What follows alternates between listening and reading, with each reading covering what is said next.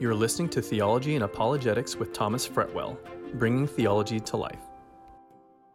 So the book of Revelation, we have done the first 5 seals as we see this amazing picture in the book of Christ, the slain lamb, standing, coming over to the Ancient of Days, taking that sealed scroll, and he is the only one worthy to start breaking the seals on this scroll. And as we've seen this happen, we've seen corresponding on the earth a number of different judgments. This is the final period of Earth's history of this age. This is how Christ comes to take back his land and his kingdom from those who are usurping it and ultimately set up his millennial kingdom. This is what the book of Revelation is about, and we are working our way through it. Now, we're not going to do huge amounts of verses today, because we're going to get into a few theological details. So it's going to be quite an in-depth one today, simply because if you are the sort of person who reads in commentaries of Revelation and knows a bit about the eschatology, that is the study of end times, you'll know that this issue with the 6th seal, there's a lot of ramifications that come from this, a lot of different views and understandings of it, and I want to spend a bit of time just dealing with a few of them. So if you like to nerd out and stuff like that, hopefully you'll get something from this, and I'm sure there'll be something for everyone else if you don't like that stuff anyway. So we are in Revelation chapter 6. Now, before we get into that, let me just ask you, if I said it's 100 seconds to midnight, would anyone get that reference? Does anyone understand what we mean by that? 100 seconds to midnight. Now, in 1945, Einstein and the other scientists who were involved in the Manhattan Project, making the first atomic bomb, after they'd done that, they put together a group called the Bulletin of Atomic Scientists, obviously concerned about the ramifications of their work in the world. They put together this group called the Bulletin of Atomic Scientists, who 12 years later came up with what they call the Doomsday Clock. That's where the reference comes from. The Doomsday Clock is still a thing that happens today. You can follow it on every social media account. You can follow it on the news. They do yearly announcements of the state of the world. From their own website, they say that the Doomsday Clock was thus named using the imagery of the apocalypse. The midnight, that's the phrase that they're using there. And then they combine that with the contemporary idiom of nuclear explosion, which is the countdown to zero. You've probably seen that, DEFCON 1 and all these different things that you have in movies, a countdown to zero, which is going to be the apocalypse as far as they know it. This clock has become a universally recognized indicator of the world's vulnerability to catastrophe from nuclear weapons, obviously. They also include climate change and disruptive technologies of other domains under this now. In January 22, on the 20th, they released their statement for this year, where they reset the clock and they do a big presentation for it. And they reset the clock at 100 seconds to midnight. Now that is the closest it's ever been set to the apocalypse by these people. I think it was also the same last year, but they haven't moved it this year. So they always put out a statement justifying their decision, and it reads like this. I'll give you a few highlights of it. So it starts off, it's very dramatic. 2, leaders and citizens of the world. RE, at doom's doorstep. It is 100 seconds to midnight, January the 20th, 2022. And then they have a preamble. The first line of the preamble pretty much, if you're sensitive to these things, pretty much tells you where they're coming from. Listen to this. Last year's leadership change in the United States provided hope that what seemed like a global race towards catastrophe might be halted. Yeah, Trump was going to cause the apocalypse, what they're saying there, and Biden, the Messiah, has averted that. That's ultimately what they're saying, and if you read the whole document, it's basically a Trump bashing and a Biden lifting up. It continues. This is how it ends. I won't go through all of it. It's almost embarrassing how political a statement is, but then he goes through. This is how it ends, which I thought was interesting. Without swift and focused action, truly catastrophic events that could end civilization as we know it, are more likely. When the clock stands at 100 seconds to midnight, we are all threatened. The moment is both perilous and unsustainable, and the time to act is now. And You remember a few weeks back I shared with you that like 61% of young people are so scared of living in this world now that they're refusing to have children, and they feel like these issues are affecting their lives on a daily basis. And don't get me wrong, I'm not demeaning there are real issues going on in the world, but one thing that just made me stood out about this is they claim to be using the image of the apocalypse. The apocalypse is from the Bible, and all of these apocalyptic scenarios that they envisage here, they're really just thinking of the apocalypse meaning the term global catastrophe, aren't they? A destruction of the world. However, as we studied in the first study, apocalypse does not mean global catastrophe. Apocalypse is a name of the book of the Bible. It means the unveiling of Jesus Christ. And the whole point of it is that these catastrophes are coming upon the world due to mankind's rejection and rebellion and sin against God. That's what it really means. So once again, as I've pointed out many times, man likes to try and use the language of God, has the ideas of God, these perfect kingdoms, but yet they want to do it, as always, without the Messiah, without Jesus Christ. Just another classic example. However, they might be right about one thing. The day of man may soon be coming to an end, and we may be moving into a time called the Day of the Lord. That is what we are studying in this period of Revelation, and that's what we're going to be looking at today. So as we've seen, the Lamb, the Messiah, Jesus Christ, breaking these seals, and progressively we've seen judgment coming forth on the earth.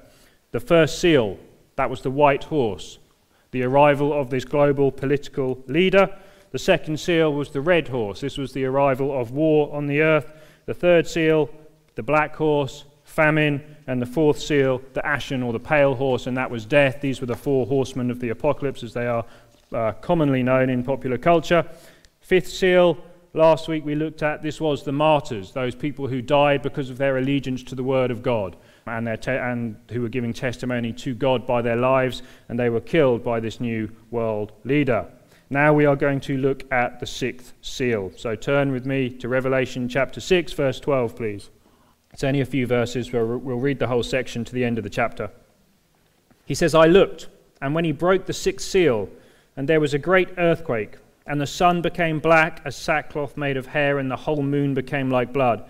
And the stars of the sky fell to the earth as a fig tree casts its unripe figs when shaken by a great wind. The sky was split apart like a scroll when it is rolled up, and every mountain and island were moved out of their place. And then the kings of the earth, and the great men, and the commanders, and the rich, and the strong, and every slave and free man hid themselves in the caves and among the rocks of the mountains. And they said to the mountains and to the rocks, Fall on us and hide us from the presence of him who sits on the throne, and from the wrath of the Lamb. For the great day of their wrath has come, and who is able to stand? So there's a lot in these verses. Now notice first of all, again, it says he broke the seal. He capitalized, referring to this lamb that was slain, that was at the center of the throne, referring to the Lion of the tribe of Judah, referring to the only one who was worthy to break the seals. It is him again, and this shows us that these seals are unmistakably being directed and organized from heaven. They are acts of God, as we would call it. And with the breaking of this seal, we see what we call cosmic disturbances or celestial disturbances. Now, this is not unusual to the Bible. We find these things often talked about in the prophetic scriptures, and they are more often than not associated with a time of judgment or with the coming of the Messiah, the second coming of the Messiah. We have 6 specific things mentioned here in this verse: a great earthquake, the sun becoming black, moon becoming red, stars falling to the sky, the sky split apart, and mountains moved out of their place. Now, this is imagery that you'll find throughout the prophetic literature. Let me give you a couple of examples. The book of Haggai, Old Testament prophet, chapter 2, verse 6, verse 7, says this: For thus says the Lord of hosts, once more in a little while I'm going to shake the heavens and the earth, the sea and the dry land. I will shake the nations, and they will come with the wealth of all nations, and I will fill this house with glory, says the Lord of hosts. Joel chapter 2, verses 10 and 11. Joel is a very important book for studying these subjects. Before them the earth quakes, the heavens tremble, the sun and the moon grow dark, and the stars lose their brightness. The Lord utters his voice before his army. Surely his camp is great, for strong is he who carries out his word. The day of the Lord is indeed great and very awesome. Who can endure it? You can hopefully notice the references there from Revelation. For the great day of their wrath has come. Who is able to stand? The day of the Lord is great and awesome. Who can endure it? It's almost pretty much word for word quotation there. This is where, like I said, the book of Revelation, most of it is just themes from the Old Testament coming to their final fruition and completion. So we see so many quotations, over 500 references, over 800 allusions to the books of the Old Testament, which is one of the reasons why we struggle, I think, to understand it, because we don't spend enough time in the Old Testament. But you can see here, this is where it's being drawn from. Now remember, this is apocalyptic literature. Sometimes you do get very dramatic descriptions. Doesn't mean they're not describing literal things that are happening, but that's just what we have. Also remember, this may be a description from Earth's perspective, as opposed to what people are seeing on the earth from in the first century. So we don't know exactly how these things are going to play out. We understand what earthquakes are. We understand roughly that these things sometimes come with volcanic activity. We understand that we've seen many times earthquakes completely block out the sun. We understand there are astronomical conditions that can cause what they call blood moons. And I also understand that many prophecy teachers like people to chase blood moons across the world, and they sell books with 4 blood moons and they make lots of money and get people very upset about various things. I'm not going to do that with you. I'm simply saying, whether these are natural phenomena or not, God is in charge of natural phenomena. The fact that all of them converge with the opening of this seal obviously is clearly meant to imply that this is, again, an act of God. This is something that is happening here. You have to remember there's a point to celestial signs. You remember right back in the book of Genesis, 1 verse 14. Then God said, "Let there be lights in the expanse of the heavens to separate the day from the night. Let them be for signs and for seasons and for days and for years." The celestial bodies were for signs. No one's quite sure what that means, but for seasons, for days and for years. We understand what that means. What this is really saying is that we have to see this as a demonstration that God is sovereign over the created order. This is a sign that the one who created all is the one who can cause all these things to happen. And obviously it's making a point that most of man's history, when they reject God, quite often what they replace that with is they worship the created order. Often the sun, often the stars. They have, we still have it in our newspapers today. You can read things saying that the stars affect our lives and all these sorts of things. So it's making a very big point here, obviously, too, that God is the God of the created order. And again, remember, this is being drawn from the Old Testament. Let me read to you another text where I believe some of this is coming from. Isaiah chapter 13. Much comes from the book of Isaiah. It's a very important book. Isaiah chapter 13, verses 9 to 13.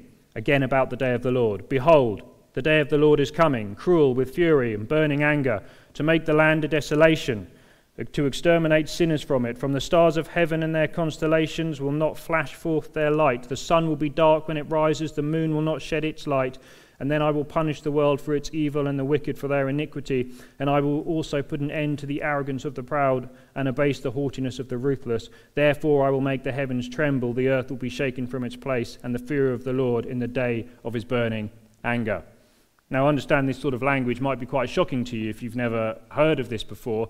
And what we usually do is we start thinking about today's situation and how can these things happen today, because surely there are innocent people around and people who still haven't heard the gospel and this sort of thing. I would just remind you, the day of the Lord is not this day anymore. As we've seen with the breaking of these seals, we've seen that the restraint of the Holy Spirit has been removed at this time. Evil is given its last and final attempt and full reign at this time. These are not people who do not know. These are people, it says, that have taken a stand against God specifically. They have chosen to follow the other side, the beast as we call it in Revelation. This will play out much more as we go through Revelation. It's a very unusual, a very short time in history. It is in fact the final age of this history, the birth pangs or the extreme contractions that lead to the birth of the Messianic kingdom. It is those people that are usurping the earth. Remember the sealed scroll of which these seals are a part of. Remember we argued that was the title deed to the earth. Only a redeemer, a relative of mankind and of God, has the right to redeem back the earth, just like the Old Testament laws. That's why I spent all that time going through those land laws with you. Christ, the Lamb that was slain as fully human and fully God, is the only one who has the right to do both of those things. That is what is going on here. As you study Revelation, always you've got to have that context in mind, or else you'll be unnecessarily shocked and you won't know how to deal with these statements and where to place them when you're trying to look around the world in its current form as it is. This is an age of grace. This is an age of gospel proliferation across the world. The church is here. Our message is to be ambassadors to spread the gospel. This time we're looking at, called the Day of the Lord, is not like that. This is different. It's the final time. So just remember that as we go through. Verse 15, then the kings of the earth, this is back in Revelation now, the kings of the earth, the great men, the commanders and the rich and the strong, every slave and every free man hid themselves in the caves among the rocks and the mountains. They said to the mountains, to the rocks, fall on us, hide us from the presence of him who sits on the throne and from the wrath of the Lamb. The kings of the earth, so it goes through this list. It's kind of covering all classes of men here. Kings of the earth, the great, the rich, the strong, even the slave and the free men. Now I like this. The kings of the earth, I believe, is referencing Psalm 2. We've studied this. We went through Psalms on Wednesday nights a while back. It was a long time ago since we did Psalm 2. But let me remind you, it starts off, it's a very messianic psalm. It starts off like this: why are the nations in an uproar and the peoples devising a vain thing? The kings of the earth take their stand. The rulers take their counsel against the Lord and his anointed. So this is a prophetic picture of the kings and rulers of the earth who take their stand against not only the Lord, but it also says his anointed. And that's referring to the Messiah, the anointed one, the servant of Yahweh, Jesus Christ here. Of course, the Psalm's written long before Jesus was on this world. It goes on, now therefore, O kings, show discernment, take warning, O judges of the earth. Worship the Lord with reverence, rejoice with trembling. Do homage to the Son, that he not become angry and you perish in the way, for his wrath may soon be kindled. How blessed are all those who take refuge in him. So tying that up with what we're reading in Revelation, we are now reading about those particular rulers and kings who did not heed that advice. They do not worship or pay homage to the Son at this point, and they are in fact taking their stand against the Lord and his anointed at this point. That is what the day of the Lord is about. That is what these people... The same ones we see gathered at the Battle of Armageddon. When we get to Revelation 16, we're going to see that these people actually take their stand in a knowing confrontation with the Lord. That's how deep rebellion goes. You've probably heard that old pastoral expression, sin will take you further than you ever want to go, cost you more than you ever thought it would cost you. I forget the whole thing. I'm sure you've heard it if you've been in church long enough. This is really the ultimate demonstration of that.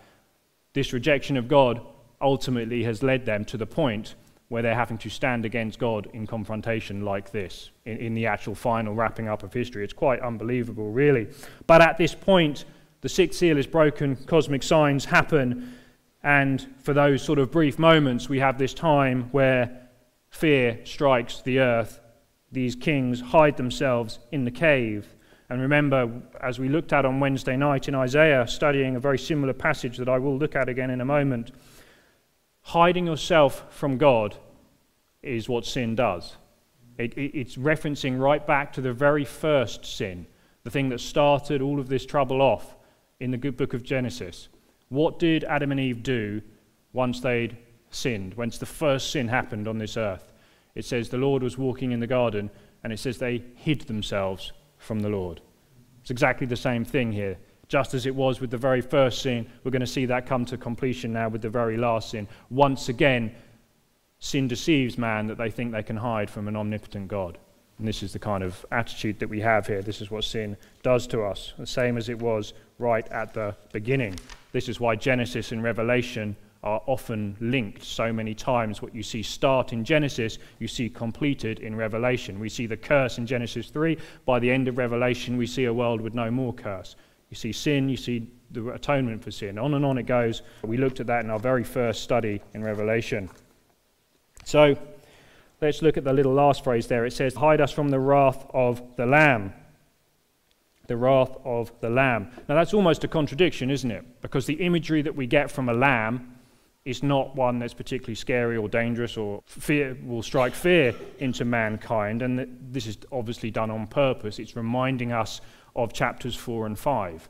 Remember, as we study the book of Revelation, there's no such thing as chapters in the original Bible, as I keep reminding you. And often, because we have to stop every Sunday and we come back to it, kind of ruins your train of thought. Remember, these things are all continuous. Chapters 4 and 5, we saw the lamb as it was slain, picturing back to the lamb that was sacrificed. It's again a reference to Isaiah 53, the one who was oppressed and afflicted, the one who did not open his mouth, a lamb that was led to slaughter, like a sheep that is silent before its shearers, he did not open his mouth. That's the lamb. But you remember in Revelation 5, we saw that it wasn't only the lamb who was worthy to break the seal. We saw another title of this lamb, and that was the Lion of Judah, the lion and the lamb together. Both of these images are conjured up by this expression that we have here, the wrath of the Lamb.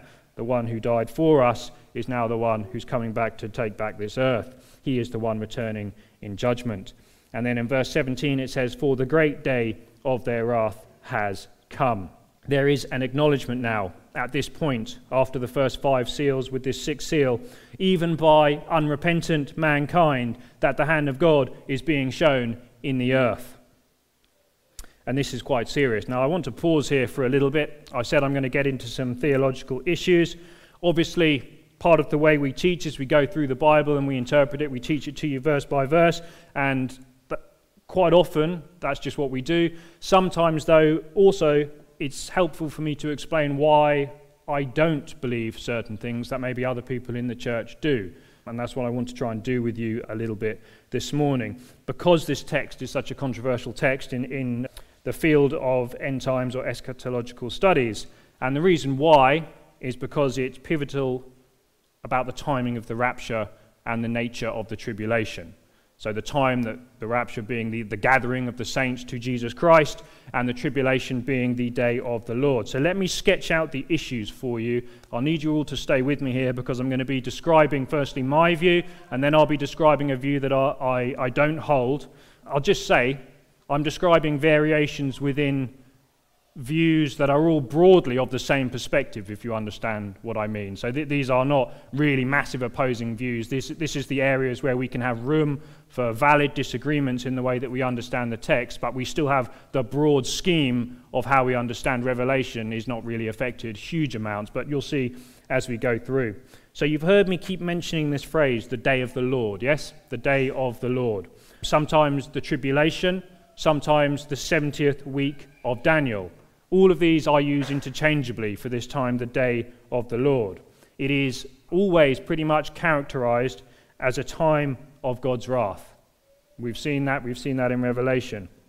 Now, what I've been teaching is that it begins with the breaking of the first seal, when we studied and we saw the 4 horsemen coming, and it progressively gets worse, leading up to the second advent of Jesus Christ. So that's the day of the Lord, okay? Now, you've also heard, we did a study on it on Wednesday night, and we mentioned it briefly back earlier on in this study. The view of the gathering of the saints, known as pre-tribulation, argues that the church-age believers are not destined to suffer the wrath of God for sin. The wrath of God for sin. Instead, we are placed under the blood of the Lamb, we are made to be his bride, and therefore we are not present when the day of the Lord's wrath begins. This is why people like to debate this issue, because that's a much debated topic. Therefore, my view says we are gathered to be with the Lord before the day of the Lord, the tribulation starts, hence the name pre-tribulational. It's before the day of the Lord starts. Now, there is another view in the church, and it's a very good view. I don't dismiss it lightly. They have some very strong arguments. With most people who hold this view, I agree with them on most, not all things, except this particular argument. And it's called the pre-wrath view. The name's a bit confusing because we're all pre-wrath in that sense, but let me explain it to you.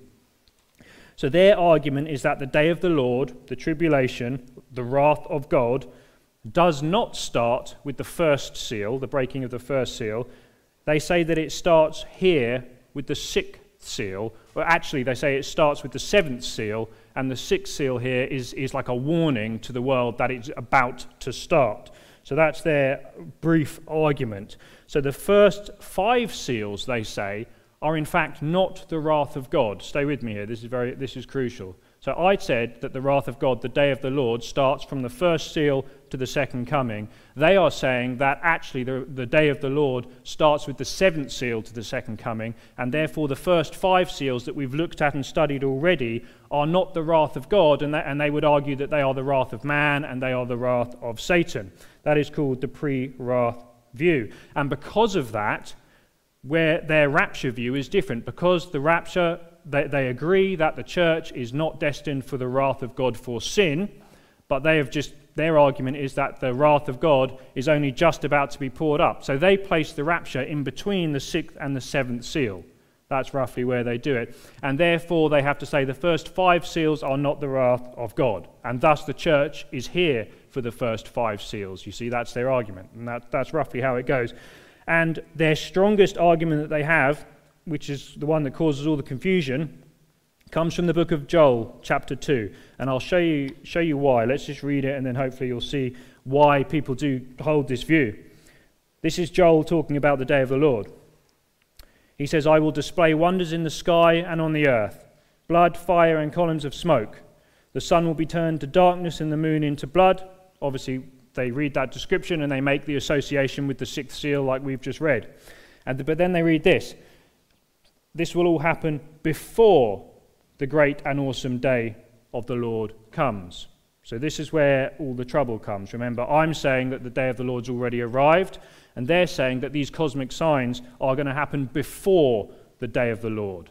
So therefore, the day of the Lord must start after, with the 7th seal and onwards. And if you just take those 2 verses, it's pretty conclusive argument. Like, it's quite a strong argument that they have there. It does seem to very clearly say that the day of the Lord starts after these cosmic signs.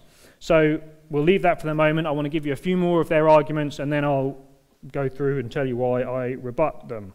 And hopefully that'll be instructive for you. So a few other things.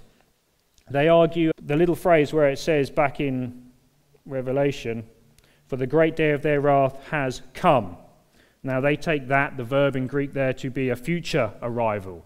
So they would say the signs happen with the 6th seal, the world cries out that the day of the Lord's wrath has come, as in it's just about to begin, this is it now, this is the final thing. That's also how they argue for that.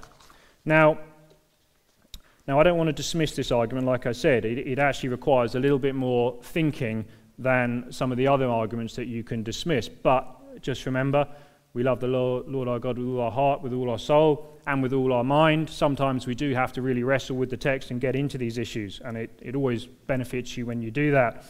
Now, I would say, ultimately, although there's a lot of these arguments are quite good in some respects, they ultimately end up making too much of the similarities and ignore the differences between the language that is used in the Bible to describe the day of the Lord. And let me go through and hopefully I'll make that clear to you.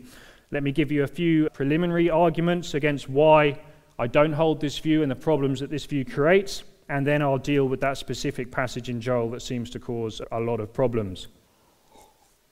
So the first 5 seals, they argue that they are not the wrath of God, and usually they'll come up and say something similar, that these are just natural occurrences that we've seen throughout all of history, wars and famines, and there's a half-truth to that. We do see all those sorts of things, remember, through history. But remember, like I said, I gave you examples of those things only to show you, to give you a hint of what this final days will be like. At this stage, these things are not going to be normal as we've seen through history. They're going to be far, far, far, far more than we've ever seen in history, more than anything that's ever happened on this world. So to try and downplay the first 5 seals, I believe, actually downplays the first half of the book of Revelation. The 4th and 5th chapter of Revelation, the significance of the Lamb who was seated, standing to his feet, tells us that the Lord is now standing to judge. He is standing up to start acting in that way again that he hasn't been doing through the previous age in such a direct way.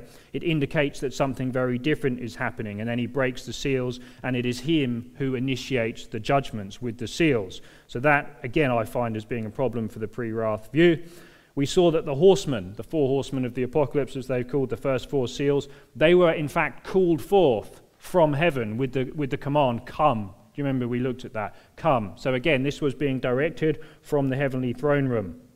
So while I do agree that during those seals you do see man's rebellion in its fullness, you do see the wrath of Satan on this earth, ultimately it is more than that. It is the beginning of the judgments of God. That's what I would argue anyway.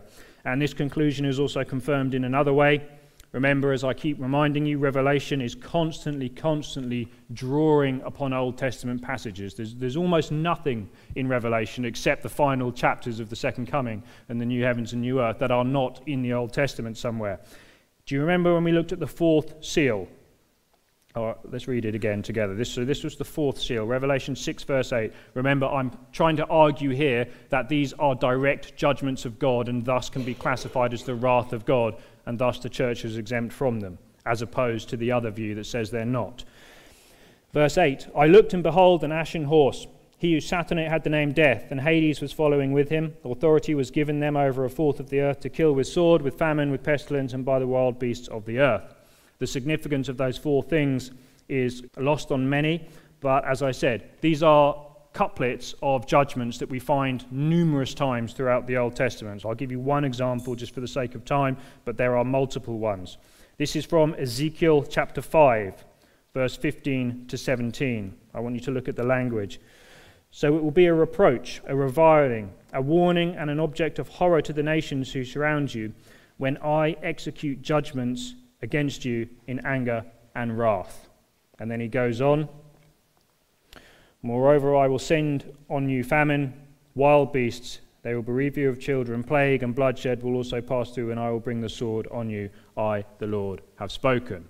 So these four particular things that we see are specifically said to be the wrath of God. And thus, when we see the fourth seal, God doing exactly the same thing, using the same language, referencing the same text, it's a good conclusion to take that these are once again the wrath of God. That seems a much more obvious conclusion from the text, and the burden of proof is on those who claim they are not the wrath of God to actually provide an argument that they are not, and I don't think they do that. So that's one other way. Another issue with this. Do you remember the Apostle Paul in 1 Thessalonians 5? He said that the day of the Lord will come like a thief in the night. While people are saying peace and safety, then sudden destruction will come upon them. That means basically that it will come unexpectedly to a world that is not looking for the things of God. Now, if the cosmic signs of Seal 6 are a warning to the world the wrath of God is about to come, then that contradicts what Paul is saying. So you have another issue there that is just causes a lot more problems sometimes than it solves. Let's go back to verse 17. For the great day of their wrath has come, and who is able to stand? Remember, I told you that one of their strong arguments that they believe is that this is a verb referring to a future tense thing that is about to arrive, whereas others argue that it's talking about everything that has gone before it, leading to the realization that they're in the wrath of God. Now, technically, it's a little difficult. I won't go into the technical details, but ultimately, both are actually correct. The Greek can be taken as a future or as a past in that respect, as languages are often more flexible than sometimes we have in English with their tenses. What you have to do when you get a situation like that is you look for context. The context of the passage will tell you how it's supposed to be taken, and thus, with Revelation, it makes a good study to look at how this phrase, has come, is talked about in the entire book of Revelation. It's used 11 times in the book of Revelation, and not once is it used of a future event. At best, it's used of an event that has imminently arrived, and most times it's something in the past. So again, the burden of proof, I say, is on them to prove that that's the way it's being used. Now, another way that we can argue against this, I'll only do a couple more of these, and hopefully you'll get the point, and we'll deal with that Joel passage. We read about men hiding in the caves from the presence of the Lamb. Now, if you were with us on Wednesday, we studied Isaiah chapter 2, which I believe is the reference that's being made here. It's a passage in Isaiah that's talking about the same time period. Let me read it to you. Isaiah 2, verse 17 to 21. The pride of man will be humbled, the loftiness of men will be abased, and the Lord alone will be exalted in that day. Notice the phrase, in that day. That's referring to the day of the Lord. The idols will vanish. Men will go into caves of the rocks, the holes of the ground, before the terror of the Lord, the splendor of his majesty when he arises to make the earth tremble. Verse 22, in order to go into the caves of the rocks, the clefts of the cliffs, before the terror of the Lord when he arises to make the earth tremble. So Isaiah clearly says that this event, when the wrath of the Lord is revealed and men are hiding in the caves, is in the day of the Lord. He says clearly it's in that day. He doesn't say it's the day is about to happen. So clearly, I would say, the sixth seal is clearly said to be in the day of the Lord already. It's not an announcement that the day of the Lord is about to come. I find that a hard argument for them to get around. Now, let's just remind you, before we deal with the Joel passage, the day of the Lord is a special period of intervention into the world by God to judge. That's what a day of the Lord is. Historically, we've seen other times in the Bible in the past that are called the day of the Lord, with Babylon and the captivity, Assyria and the captivity, and these times like that. But ultimately, they lead to this future day of the Lord that we're studying in Revelation. Now, the difficulty with the Joel text is it says that this happens before the day of the Lord, remember. Now, try and stay with me here. Day of the Lord is one of these terms that's used a couple of different ways in the Bible, and this is where the confusion comes. It's used in both a broad sense and it's used in a narrow sense. So what I basically mean by that is, like we would say, if someone said we're in the last days, and then we obviously understand from that there is a last day of the last days. At some point, the last days have to lead to the very final last day. So that's the broad sense, and then the narrow sense. The day of the Lord is the same sort of concept. You have a broad sense where the day of the Lord is an intervention into history, and it involves the time of wrath. And then quite often in the Bible, it's also talked about including the time of blessing that follows afterwards, the pattern that we keep seeing. Day of the Lord, wrath leads to blessing. Now let me just show you this in Scripture. Just one place, there's many, but I'll just do one. It's important that you see this. And this is from the book of Joel also. This is Joel chapter 3. He says, multitudes, multitudes in the valley of decision. For the day of the Lord is near in the valley of decision. The sun and the moon grow dark, the stars lose their brightness. The Lord roars from Zion, utters his voice from Jerusalem, and the heavens and the earth tremble. Then you will know that I am the Lord your God, dwelling in Zion, my holy mountain. So Jerusalem will be holy, and strangers will pass through it no more. And in that day the mountains will drip with sweet wine, the hills will flow with milk, and all the brooks of Judah will flow with water. So within that one passage that are both described as being in the day, you have the judgment, and you also have in the time when the Lord comes and he's ruling from Jerusalem, and the blessing. That's the broad sense that it's being used at there. Now, there is the narrow sense, like I said, the last day of the last days, the actual day of the Lord in the day of the Lord. And that is usually spoken of slightly differently. It's called the great and terrible day of the Lord, as opposed to just the day of the Lord. Now, this is where the misunderstanding comes, because most people don't sort of understand the Jewish background to Revelation. The great and terrible day of the Lord is a Jewish phrase. You can find it. Here's just one example that I pulled out. This is from the Babylonian Talmud. This is Tractate 188, referring to a prophecy in Malachi and referring to the phrase, the great and terrible day of the Lord. It says this is understood to refer to the advent of Messiah. So the great and terrible day of the Lord is referencing that specific 24-hour, that day when he actually comes to rule from Jerusalem, as opposed to the broader period of divine judgment. You with me with that? You understand what I'm getting? That's the way that the Jewish writers used this phrase. So what actually the Joel text is saying when it says there are signs before the great and terrible day of the Lord, it's not saying that the day of the Lord in the broad sense hasn't started and therefore the church is still on the earth, the first 5 seals are not the wrath of God. What it's saying is that there will be cosmic signs to the earth before the second, or the final day, that last day of the Lord. And we know that there is the 6th seal. There are also 4 or 5 other events of cosmic disturbances that we will see through Revelation. So when you understand it like that, the text really presents no problem to the pre-tribulation view at all. I would say it presents more problems to the pre-wrath view. And therefore, for those reasons, as good as some of those arguments may be, I don't think they have the weight to stand when you examine them against the scriptures like that. Now, just to finish, let's look at one more little phrase that I haven't talked about. The great day of their wrath has come, and who is able to stand? It's a good question. In the context, no one is able to stand. We are actually going to see one particular group in the chapter 7 who are able to stand because they're sealed Jewish evangelists who are sealed for this period, but that's for next week.